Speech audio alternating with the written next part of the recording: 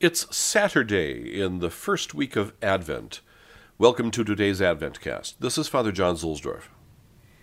O come, divine Messiah, the world in silence waits the day when hope shall sing its triumph, and sadness flee away. From Meditations for Each Day by Antonio Cardinal Bacci.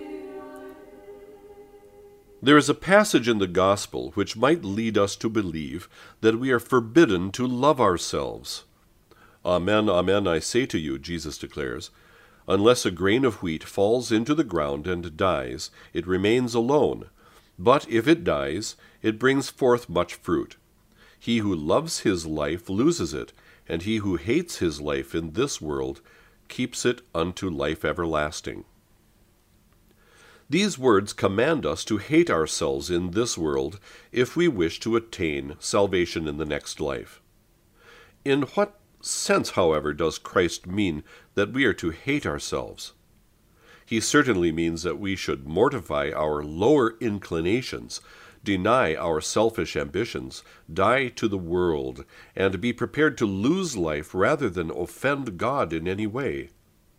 This is the kind of hate to which he urges us, a hatred of any perversion of our nature or of our faculties.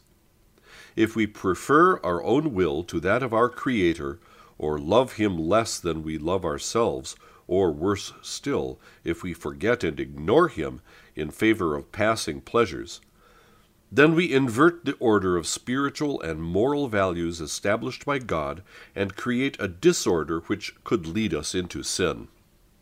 Instead, we should love God above all things and subjugate our thoughts, desires, and affections to him.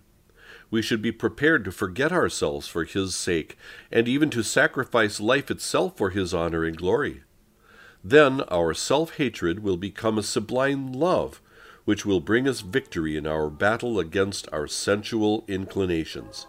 It will give us peace and resignation in suffering, and at the hour of death will give us that consolation and joy which the martyrs experienced when they shed their blood for the sake of Jesus Christ.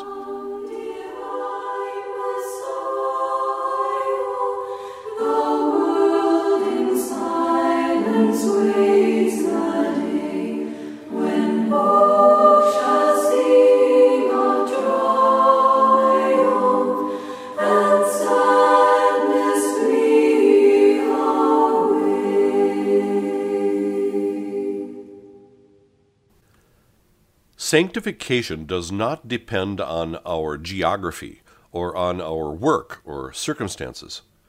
Some people imagine that if they were in another place or married to a different spouse or had a different job or had more money, they could do God's work so much better.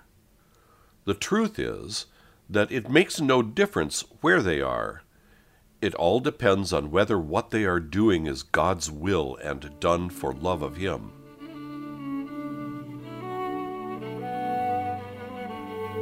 Fulton Sheen.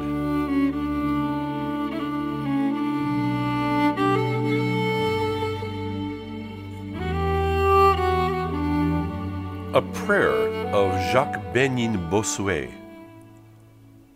O Jesus, O Emmanuel, O Savior, O God with us, O Victor over sin, O Mediator of divine union, with faith I await this blessed day on which you will receive the name of Jesus, the day on which you will be my Emmanuel, always with me, who live amid so many temptations and perils.